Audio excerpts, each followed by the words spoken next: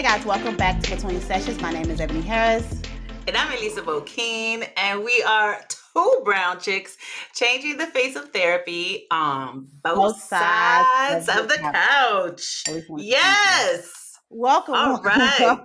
I'm so excited. I'm so hyped. Well, we're happy to be back, and we're going to make sure we jump right in because I think we have a lot of questions and a lot of conversations. I feel like after we've been doing a lot of different perspectives on the same topic, I feel like, because after we had Dr. Ebony, who got our lives together, now we have Dalina here, and we are so excited to chat with you about nutrition and why we should be able to even want to eat and be healthy at the same time. But go ahead, at least I'm going to allow you to introduce her. Yes. So today we have Dalina Soto, who is your Latina nutritionist, okay? Yours, mine, ours.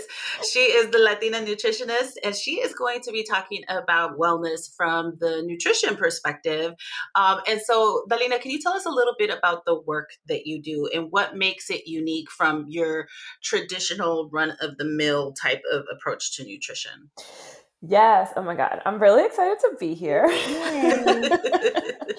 And I mean, I think that primarily, the difference is that I like to think of things from a positive perspective, right? Like a positive nutrition, not a restrictive nutrition perspective, which unfortunately, when we go to school to be dietitians, it is coming from a very restrictive place, right? We're learning how to quote unquote restrict people in order to help them lose weight. We're learning how to restrict people in order to, help them meet certain goals that textbooks want us to meet, right? But the biggest issue with that is that these textbooks were not written with people of color in perspective, number one.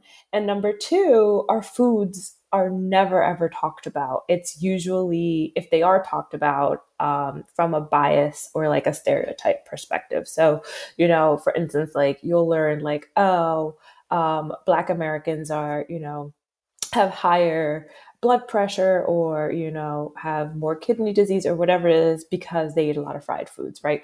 Latinos have more diabetes because they eat a lot of tortillas and white rice. These are the little statements, blanket statements that we learn, and it's so fear-based.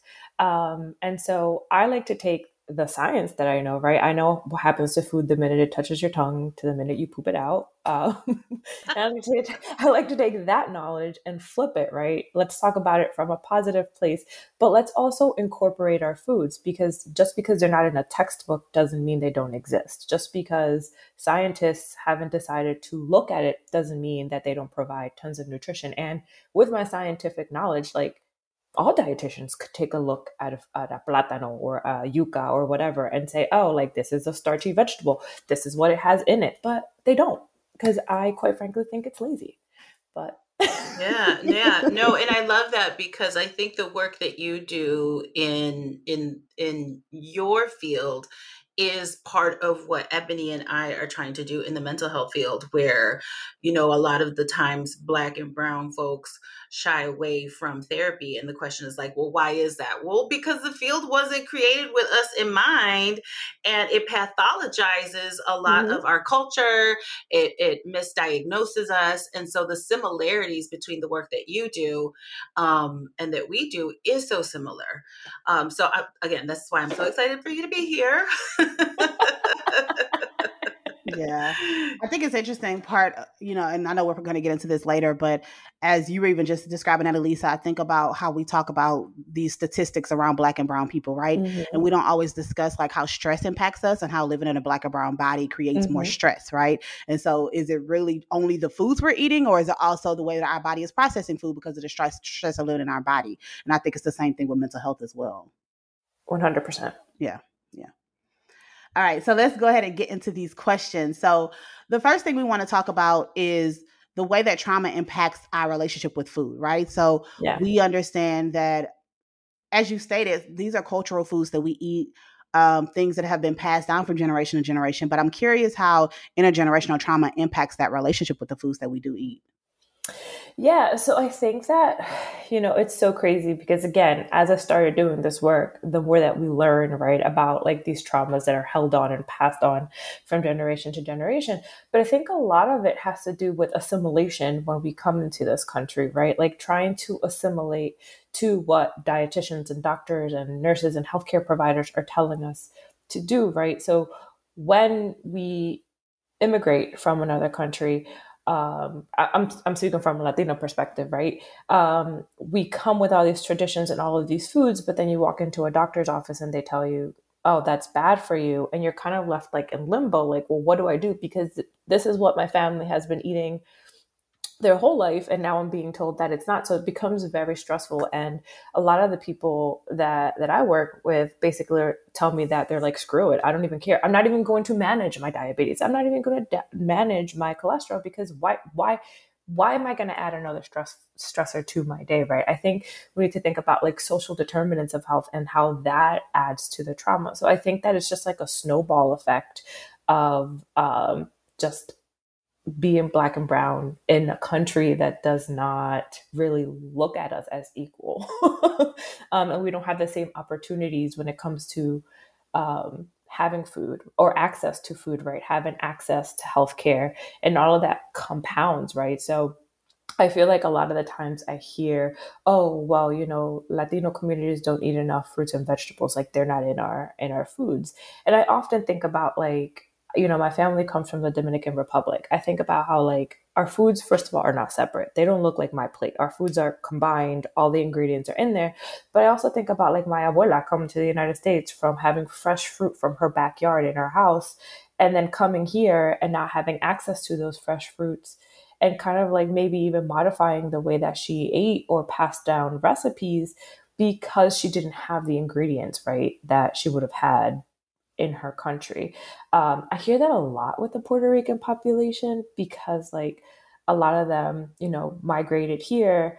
Um, and a lot of the food there is imported. There's just so much. It's just so Yeah. much.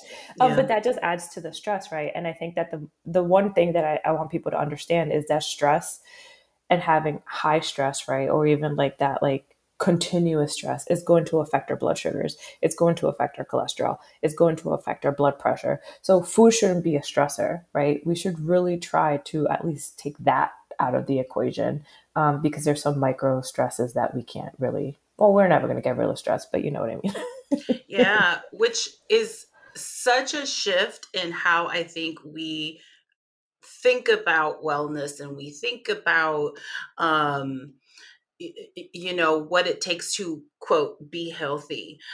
Just the idea that food shouldn't stress you out, and like how many of us have stress around food. I think food and our body, right, like those I think are the two of the most major triggers and stressors, in particular I think for women, where it's like I should be a certain body size, and I need to eat this in order to be that body size. And then I've learned so much. I have to, full disclosure, like I've learned so much because I've worked with Dalina and I follow her and part of her group coaching and all of that good stuff.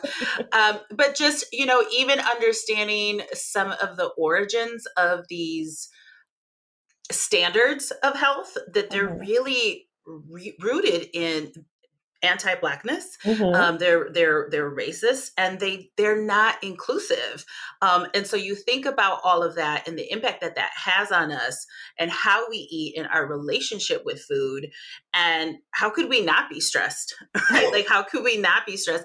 And it's, I think, to what you're speaking of is how the onus is kind of back on us. Like we're not eating the right foods, or our foods are, the foods that you eat if you're being bad, again, I'm using that in quotes. Yeah.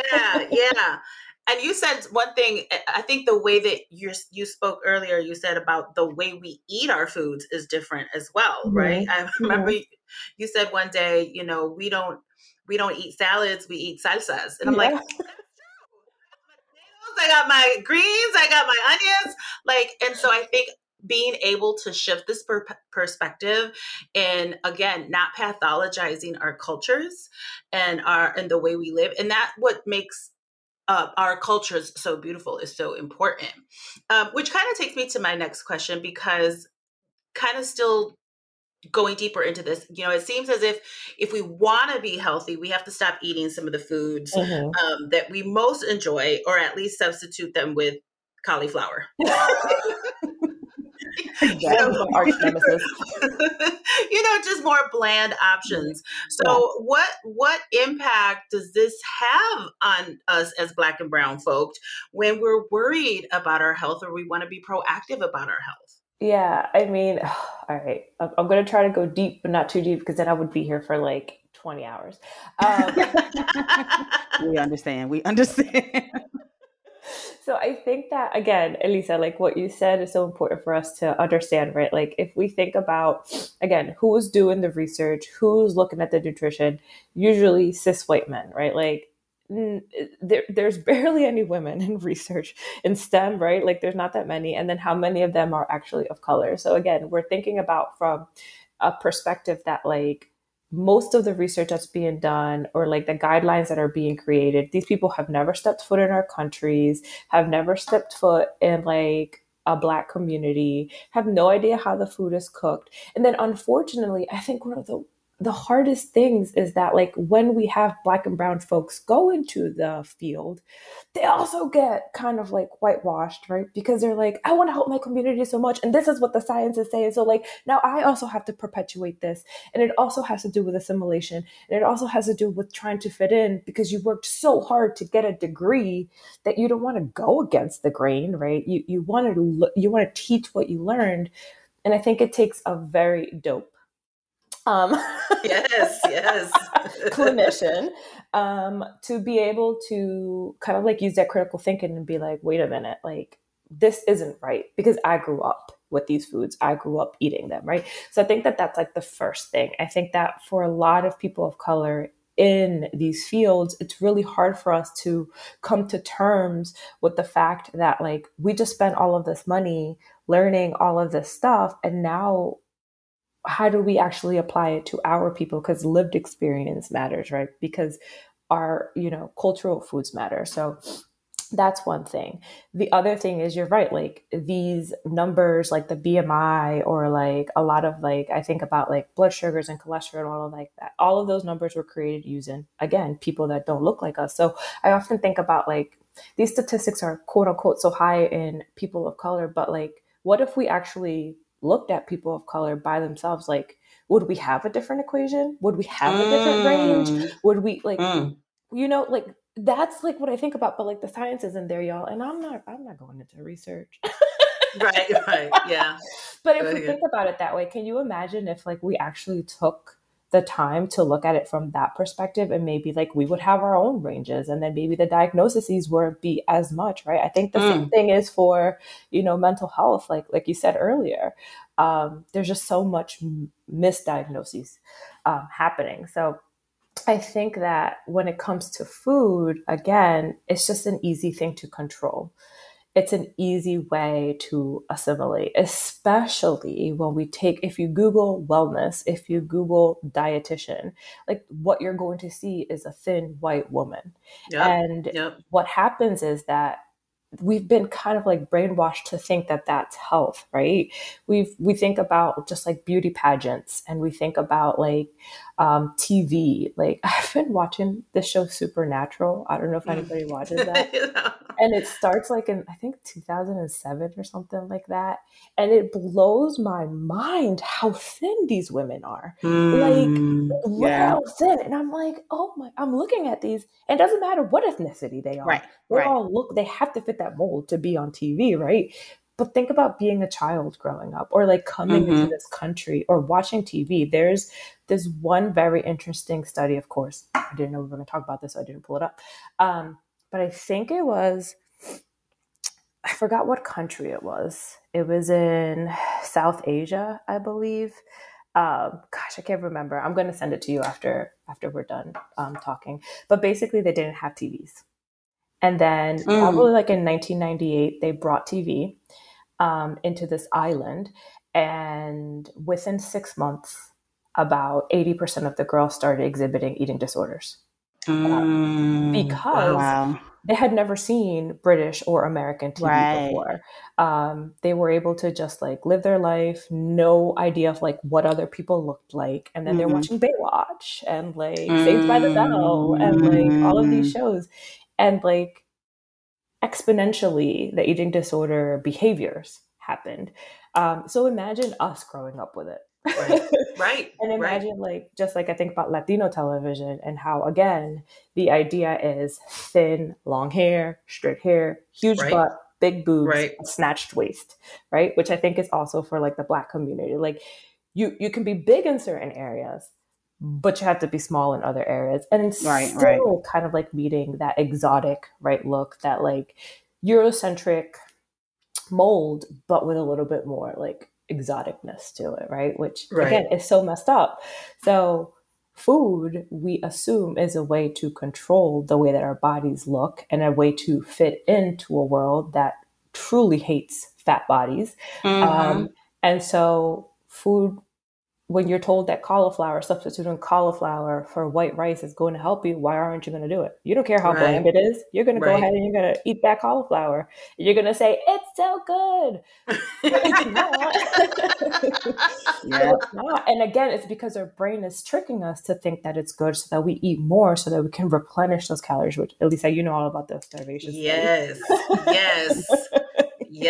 Which again is like mind-blowing to me that we have this like data and still like nobody talks about it. Right. So all of this is interconnected. And so, substituting our foods for quote unquote better foods is going to help us feel like we're doing something good, right? In a world that's constantly telling us that we're wrong for looking this way, for being this way, we're too loud, whatever it is, food just seems like a perfect way to fit in. And whatever gets thrown at us, we're going to try it because it's easy, right? And because the wellness world is always going to have some gimmick of like, drink this celery juice or eat these kale chips or have all of this, right? Because I don't know if we can talk about supremacy and stuff, but like, absolutely. From a place of like white supremacy or whatever, it's about controlling, right? It's about controlling your body, controlling you. And restriction makes you feel in control, makes you feel good, makes you feel like you're doing it right. You have willpower. And when you don't, then you're bad. They gave you the rules. They gave you the check off, like the check off the marks, follow it. But if you fail, that's up to you because you did that, right? Or I often think about like these wellness gurus that have people starve to death when there's actual people starving in the world. Right. Can I curse? Yes. Like what a fucking privilege to starve yourself. Yes. To go on water fasts, to like do all these cleanses. Like that's a freaking privilege. And there's actual people starving in this world, but you are going to be good and reach like, divine dignity. Oh, there's so much. Yes. This is good. All right, I went on a huge rant. No, you're good. Because it makes me think of like when me and Elisa always talk about like we basically want to have people of color on both sides of the couch. It makes me think of this, right? Because of how important it is to have representation and to have people that are actually looking into how this impacts us in a cultural way, right? And I think to your point of a lot of people do go to school and they learn the rules and they just say, okay, this is what I'm going to teach. But when you have people that are actually going in and say, no, this doesn't fit, this doesn't align, this doesn't make sense, and then you do the work to show other people, I think that's extremely important. And it sounds like you've went a lot deeper than a lot of people have to truly understand how this impacts our cultures and to make sure other people are aware of it so that you can know like, okay, I don't have to just follow this status quo, right? Even as a nutritionist, I think it's good for people to see it. And then other nutritionists can say, oh, okay, maybe it never felt good. It never felt like it was right, but I was just doing what I was supposed to be doing. And so I really appreciate you just even having this conversation. Yeah, I was thinking the exact same thing. I was like, the importance of us being able to go to providers. We talk about being able to go to Black and brown providers, being able to go to a Black, brown nutritionist that can tell you the reason you hate kale is because it's nasty.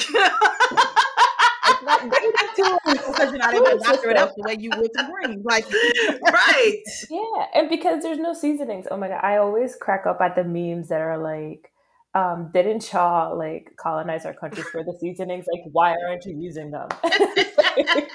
Yeah, you robbed our countries for these spices. Where they at? They're not in the food. Because the kale is bland. How are we gonna make it taste good? And That that's is the thing, hilarious. right? There's all these like ideas of like, if it's healthy, it has to taste bland. If it's healthy, it shouldn't taste good. They take pleasure away from food, and they say you're always talking about pleasure, but all of it is interconnected, right? It's about keeping us in control, keeping us not like from not experiencing pleasure. It's such a ugly, bad word in so many ways, and that's why things are labeled as like sinfully good and like delightful, Yeah. right? It's all marketing, but Yeah. it all comes to that.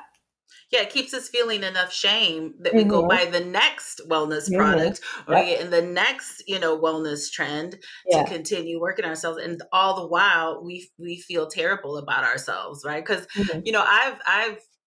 I know that like right now where the size that my body is in is I've never been in this size, but I also know when I've been in smaller sizes of my body, I still was struggling, right? So it's like we don't always think about the impact that all of these messages and the things that we see and what we think we should be doing, we're not doing. We still never feel like we're good enough. Like we still never feel like we're healthy enough, or again, because the association between wellness, health, and thin, Mm-hmm. that being the standard.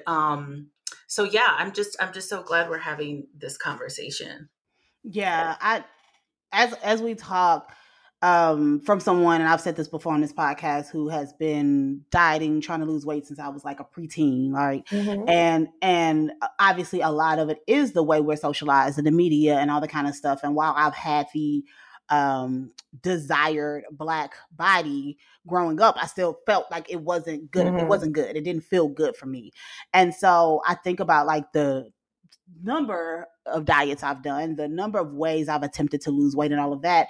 And to Elisa's point, like how it never is quite enough, right? And it always feels like either you're struggling and suffering to lose weight or you're struggling and suffering in the body that you have. Mm-hmm. And so I'm very curious, like when we're talking about dieting and we talk about diet culture and all of this, and I feel like this whole conversation is kind of answering this question, but what is so bad about dieting? Why does it impact us in such a negative way with our physical and our mental health? And is it dieting in particular? Is it the word? Is it restriction? Is it like, because I feel like sometimes we'll say like, I'm not dieting, I'm doing a lifestyle change. And it's like, well, tell me the difference, please, so I can understand.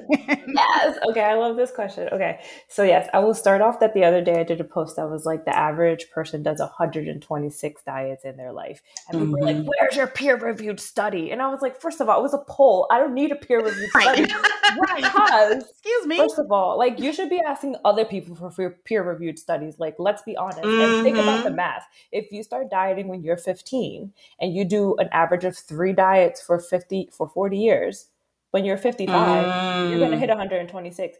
And how many people do 1 or 2 diets a year or 3 diets a year? Yeah. Right. Yeah. Exactly. Yeah. So I don't need a damn peer-reviewed study to know that this is probably very much true, if not Right. even more. Like that number might be a little tame. Okay. Mm-hmm. So Yeah. number one. So if diets were supposed to work, then why do we have to do 126 of them and still hate our bodies? That's number one, right?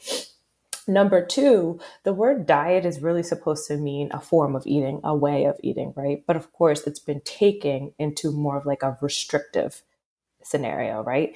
And so a lot of people will say, yeah, I'm not dieting. I get to eat what I want. It's a lifestyle. But like, is it a lifestyle if you have to count your chips?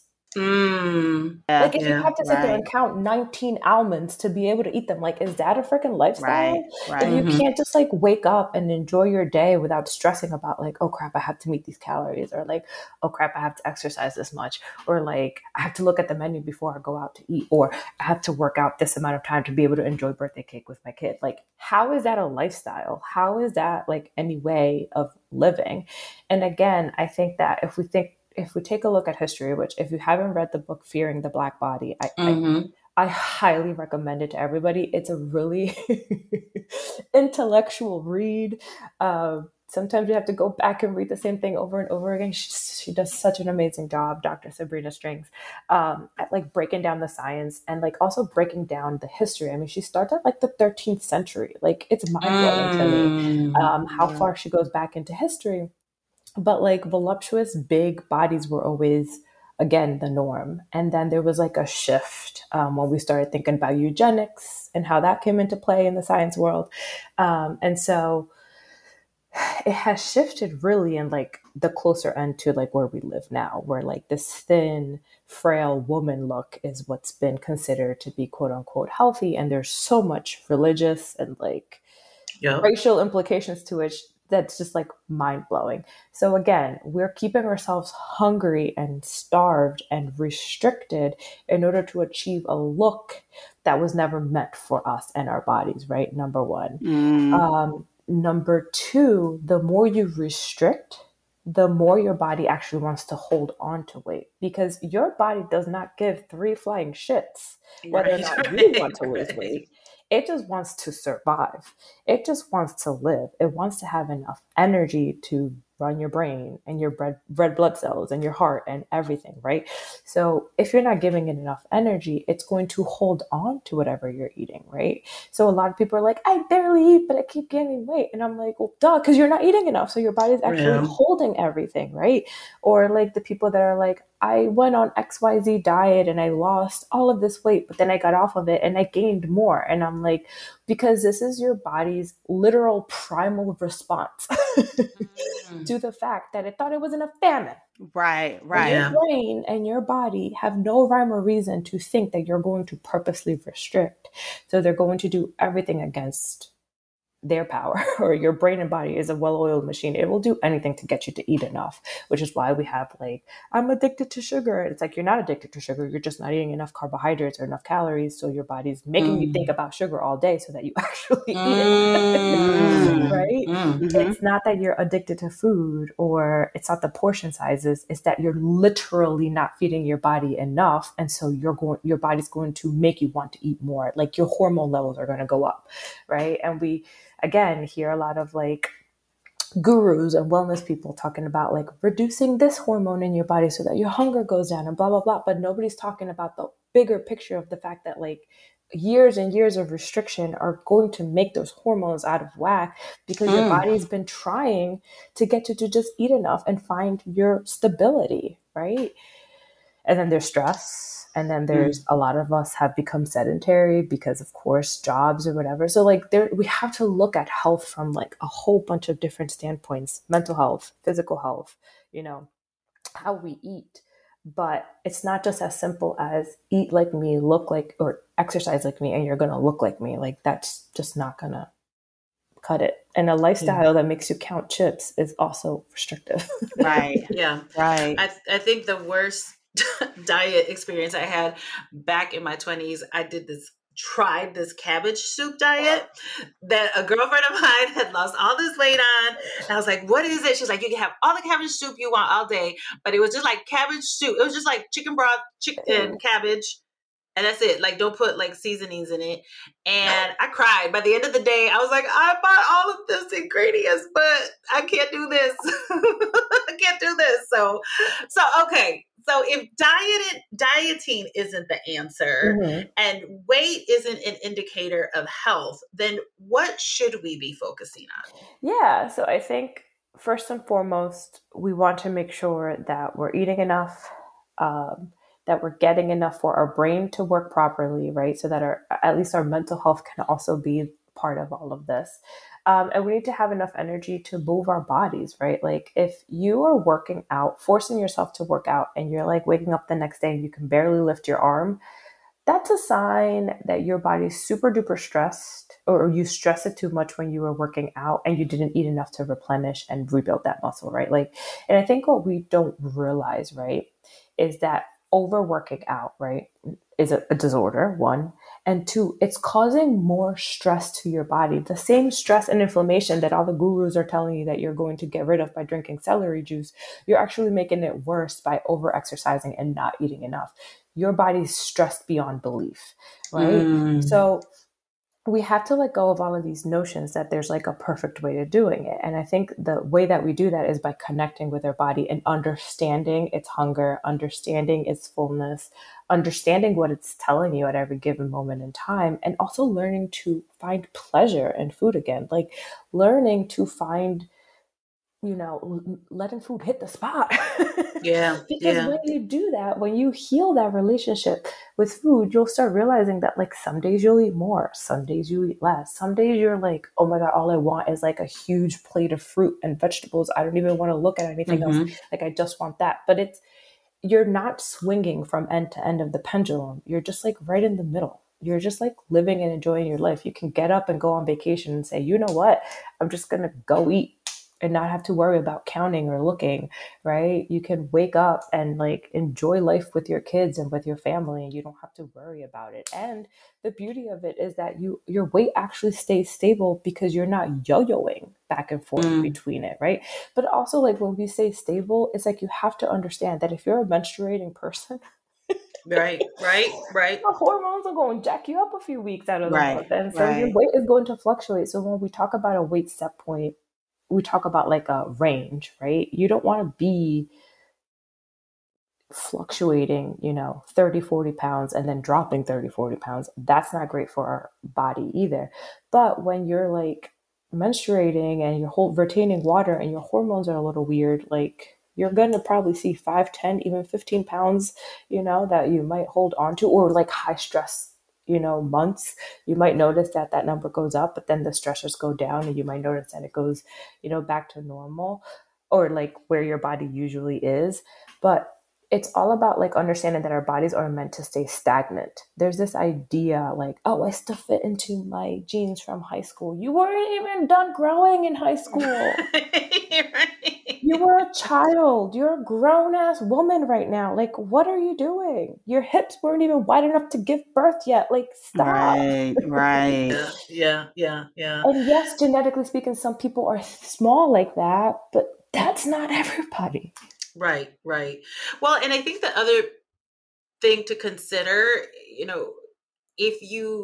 the importance of being able to be connected to our bodies is what I'm hearing a lot from, like being able to be in tune and connected to your body, and how somebody, I think, is important. Somebody who is who's had a lot of trauma in their lives, right? The impact that trauma can have on our bodies and disconnect us from our bodies. And so again, I think this speaks to the taking that holistic approach to health. Is, let's say you're working with somebody like Dalina, and then working with somebody who is also a mental health practitioner. If you do have trauma, to be able to help you work through the trauma, help you release the trauma from your body so that you can be more in tune. Oh my goodness. I could talk to you for hours and hours and hours. Yeah. Like, what you just said was, I wrote down because I was like, I don't want to forget my thought, but literally it's what you just said. As you were talking, I was like, this all connects, all not all you're saying, because you're saying a lot, but what I hear is like, be still, right? And pay attention and learn and listen to your body. When it comes to like hunger, what do you crave? And I will say that for me, on days when I am not trying to fill my schedule up with all the things, on days when I kind of have time to rest and relax, I can pay attention and say, okay, I feel kind of hungry. Am I really hungry? I drink some water. 10 minutes later, no, I'm not really hungry. I just was bored, right? Or I lately have been craving, like, I have been craving vegetables and salads. Like, I really want a cold, crisp salad or something like that. But that's because I'm paying attention versus just like going. And even with the physical health and working out and things like that, I've been hearing that a lot, which I always pay attention to messages that I hear repeatedly. The idea of like, work out, but also you need recovery, right? You don't just keep working out. And a lot of times people, okay, I'm working my arms today, my legs today, the next day, my full body next, and that's okay if your body is fully recovering. But if you're still in pain and then you're going back in and trying to work out your arms again, you're not really helping. You're causing more stress, as you said. So I think a lot of what you're saying is just kind of like, we have to learn to be still. We have to learn how to connect with our body and truly listen to like what's working and what's not, versus just following the list of things you're supposed to be doing, 1,500 calorie diet and work out 45 minutes a day and burn this many calories while you work, all of that. When you're not paying attention to your body, then your body just gets into survival mode, it sounds like. Yeah. And again, like, we're thinking about it from like a place of like, most trainers Most dietitians, most nutritionists are being taught that, but can we talk about how fat phobic that is? Because we're saying that everybody should be eating 1,500 calories. Right. Well, no, actually, that is a really, really low number. Like right. Most that's the diet number. That's a diet number. Yeah. That's because what we're taught in school is reduce your day by X amount, and then X amount means, and I don't want to say the numbers because I don't ever want anybody to listen to this and then try it. But then you're going to lose 1 pound of a week, right? Or if you do this number, you're going to lose 2 pounds a week. But we're not freaking robots. That's what I think. We don't plug in and out. So there's no way that your body's going to need the same energy every single day, because your hormones, your stress, your activity levels, all of that changes day to day. Yes, we are creatures of habit, but we also move differently every single day. So our needs are going to be different every single day. And when you connect, you're able to see that, right? But again, we're just taught the science, and we're not taught to be humans, if that makes sense. We're not taught to listen to lived experience. And also, why can't people just be happy in the body that they are? Why do I have to purposely shrink you? Right. Yeah. Stress. I mean, if you just keep hearing it again, right? Stress is the major factor here. And I think the biggest takeaway that I'm getting is, again, one, you're looking at standards, or you're trying to reach standards that are essentially racist standards, anti-Black standards, and it's not taking into consideration who you are, where you're from, all that makes you and your culture beautiful, and not taking into consideration what it is to be a Black or brown person in this country at this time, and the stress level that just to leave the house, that you'll get back to the house. So, whew, so much here, so much. Right. Yeah, we're gonna have to have you back for a second one, because I'm telling you, the conversation. Yeah, I feel like every time we have these conversations, I was like, man, that just opened our eyes to so much, right? And then so we know that people that are listening are going to get something from it. We do want to know from your perspective, why is taking an anti-diet approach to wellness dope? Why is that dope? It's dope because it puts you first, right? It puts you and your health first. Now, full disclaimer, anti-diet is also being taken.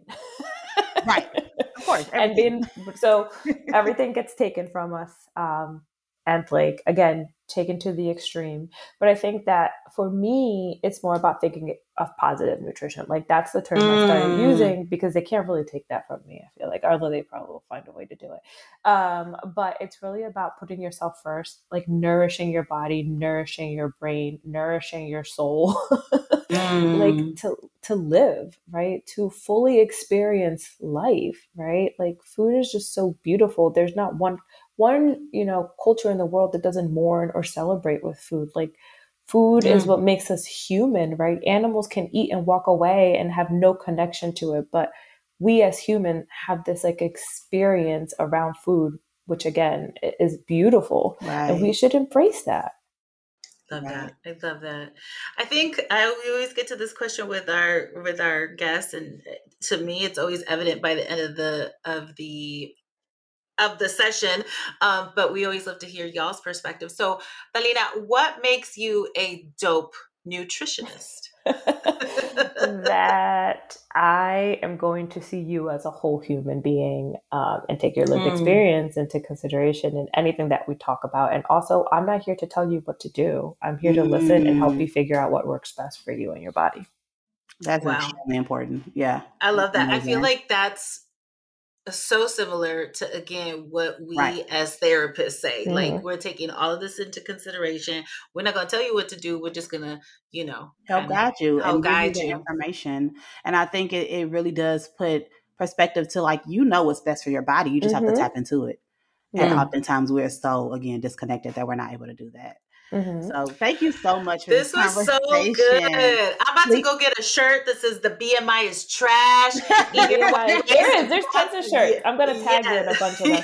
Actually, I gotta find it. There was this huge what is that group that does Here Now? I don't know. It's a huge Oh yeah, I know what you're talking about. Yeah, I think it's called Here Now. Here Now. They did a huge thing about BMI being bullshit. Peloton just released a whole thing about it as well. Interesting. Good. So again, I think and it's all because of Dr. Sabrina's work. Like because she's talking about it so much. There's so many articles and like things being written now about her work and how she went back and did the research. But again, it's so important for us to understand that like we've been asked to fit a mold that wasn't created for us. I think that taking up space, living, joy, like being happy, that's a revolution in and out of itself. Yeah. We'll make sure to link that book as well, because this sounds like one that everybody needs to kind of take a look at and read. So tell us, how do people contact you? How do they get in your programs? How do they work with you? Well, you can find me at Instagram. My handle is your.latina.nutritionist. I get asked, like, do I have to be Latina to join? No, but we do work from like an anti-racist space. We're talking about white supremacy. We're talking about racism. We're talking about, all of the things. So if you're going to be uncomfortable with that, then you're not going to be able to come in there. Right. So that's the thing. And like, as Elisa says, she's part of my group coaching, which, is open all year round. You come in, you hang out with us. We have tons of fun. And then you work through my course. And then you come to the group meetings and you discuss it with us, get like that individualized coaching while you're there. And then I have a bunch of few like goodies in there that you can download, for like low cost, and just get to learn, dip your toes in it to see if like this is what you really want to work on. Because again, it's up to you. Like I tell everyone, like I'm not the dietitian for everyone, because there are people that are like, I absolutely need to lose weight. I absolutely need to do that. And like, I get it. It makes us feel, in control. It makes us feel like we're gonna fit in, and I would never want to take that from anybody, this idea that like they're doing something wrong, but I'm not gonna restrict you. So if that's like your own, like if your sole purpose is to like restrict and see a number on this scale, then I'm not gonna be the dietitian for you, because as you've heard right this whole episode, we're going to be undoing a lot of what you think is health and rediscovering what health actually is to you, and that number on the scale we will never check. Love it. Love it. So good. I knew this was going to be a good episode, but love it. We appreciate you so much. So definitely check out, I was going to say Latina's work. Dalina's work. Yes. We'll definitely have all those links in the description as always. And we appreciate you for watching. We hope you got something from this. Make sure that you leave comments on YouTube or on SoundCloud, wherever you listen to the podcast, as well as subscribe, rate, share, all the things. Follow us across social media at Melanin and Mental Health, Melanin Health on Twitter, and head over to melaninmentalhealth.com to find a dope therapist, our dope merchandise, previous podcasts, as well as to find out more information about what we're up to. We appreciate you, and we'll talk to you next time. Bye. Bye.